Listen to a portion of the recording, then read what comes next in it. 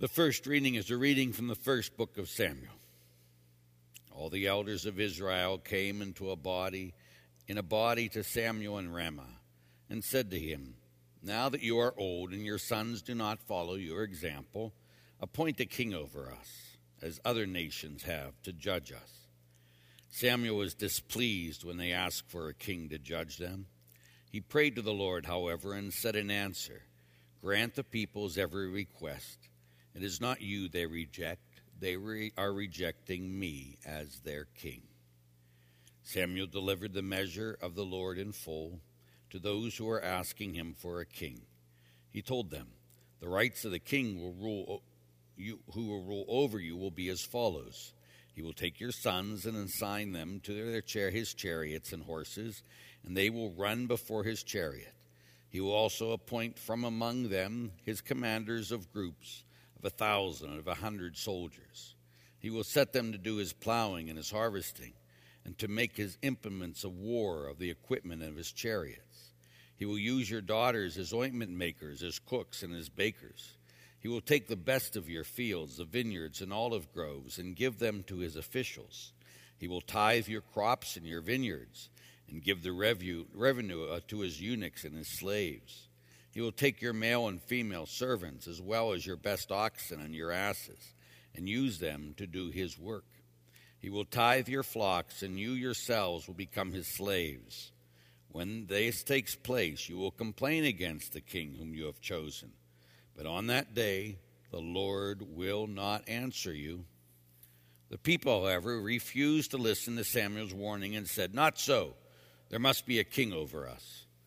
We too must be like other nations, with a king to rule over us and lead us in warfare and fight our battles." When Samuel had listened to all the people had to say, he repeated it to the Lord, who then said to him, "Grant the request and appoint a king to rule them." The word of the Lord. Forever will I sing the goodness of the Lord. Forever I will sing the goodness of the Lord.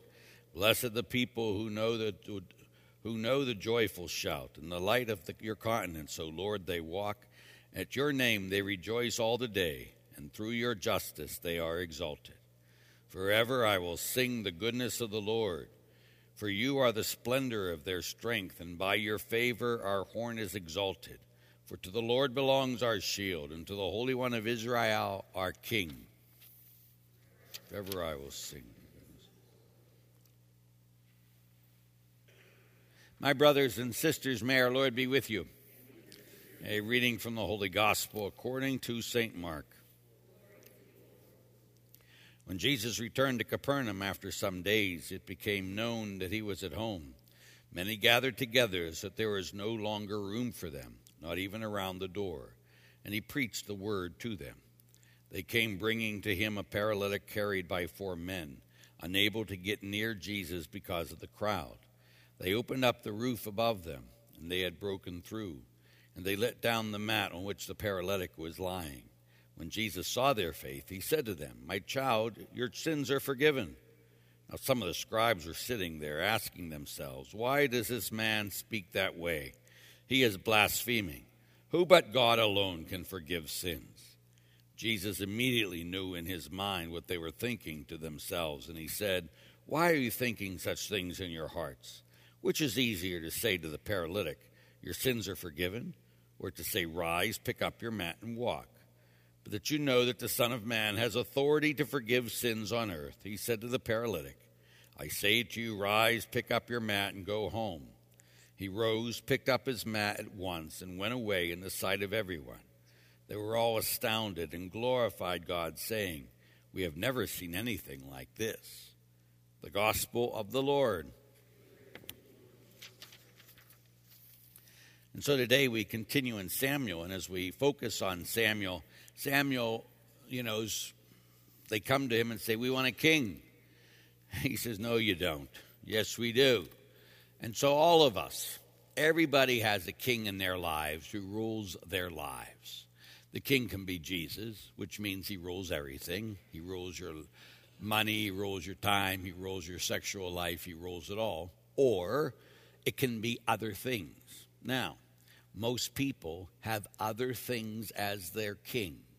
Nobody here, of course, are watching, but these other people do. It could be their money, it could be their time, it could be their sexuality, it could be fill in the blank. This is what I do. You can tell by the time I give. The time I give to things is that which is my king. So if my God is king, then I give him the first amount of my time, the first amount of my money, the first amount of everything, because everything has to go to the king. Who is the king of my life? Now, before we all say it's Jesus, Father, let's examine our hearts. Is it really? And if it's not, again, let's repent and say, Jesus, I want you in charge of every part of my life. And if you are king, that means you have full say, not me.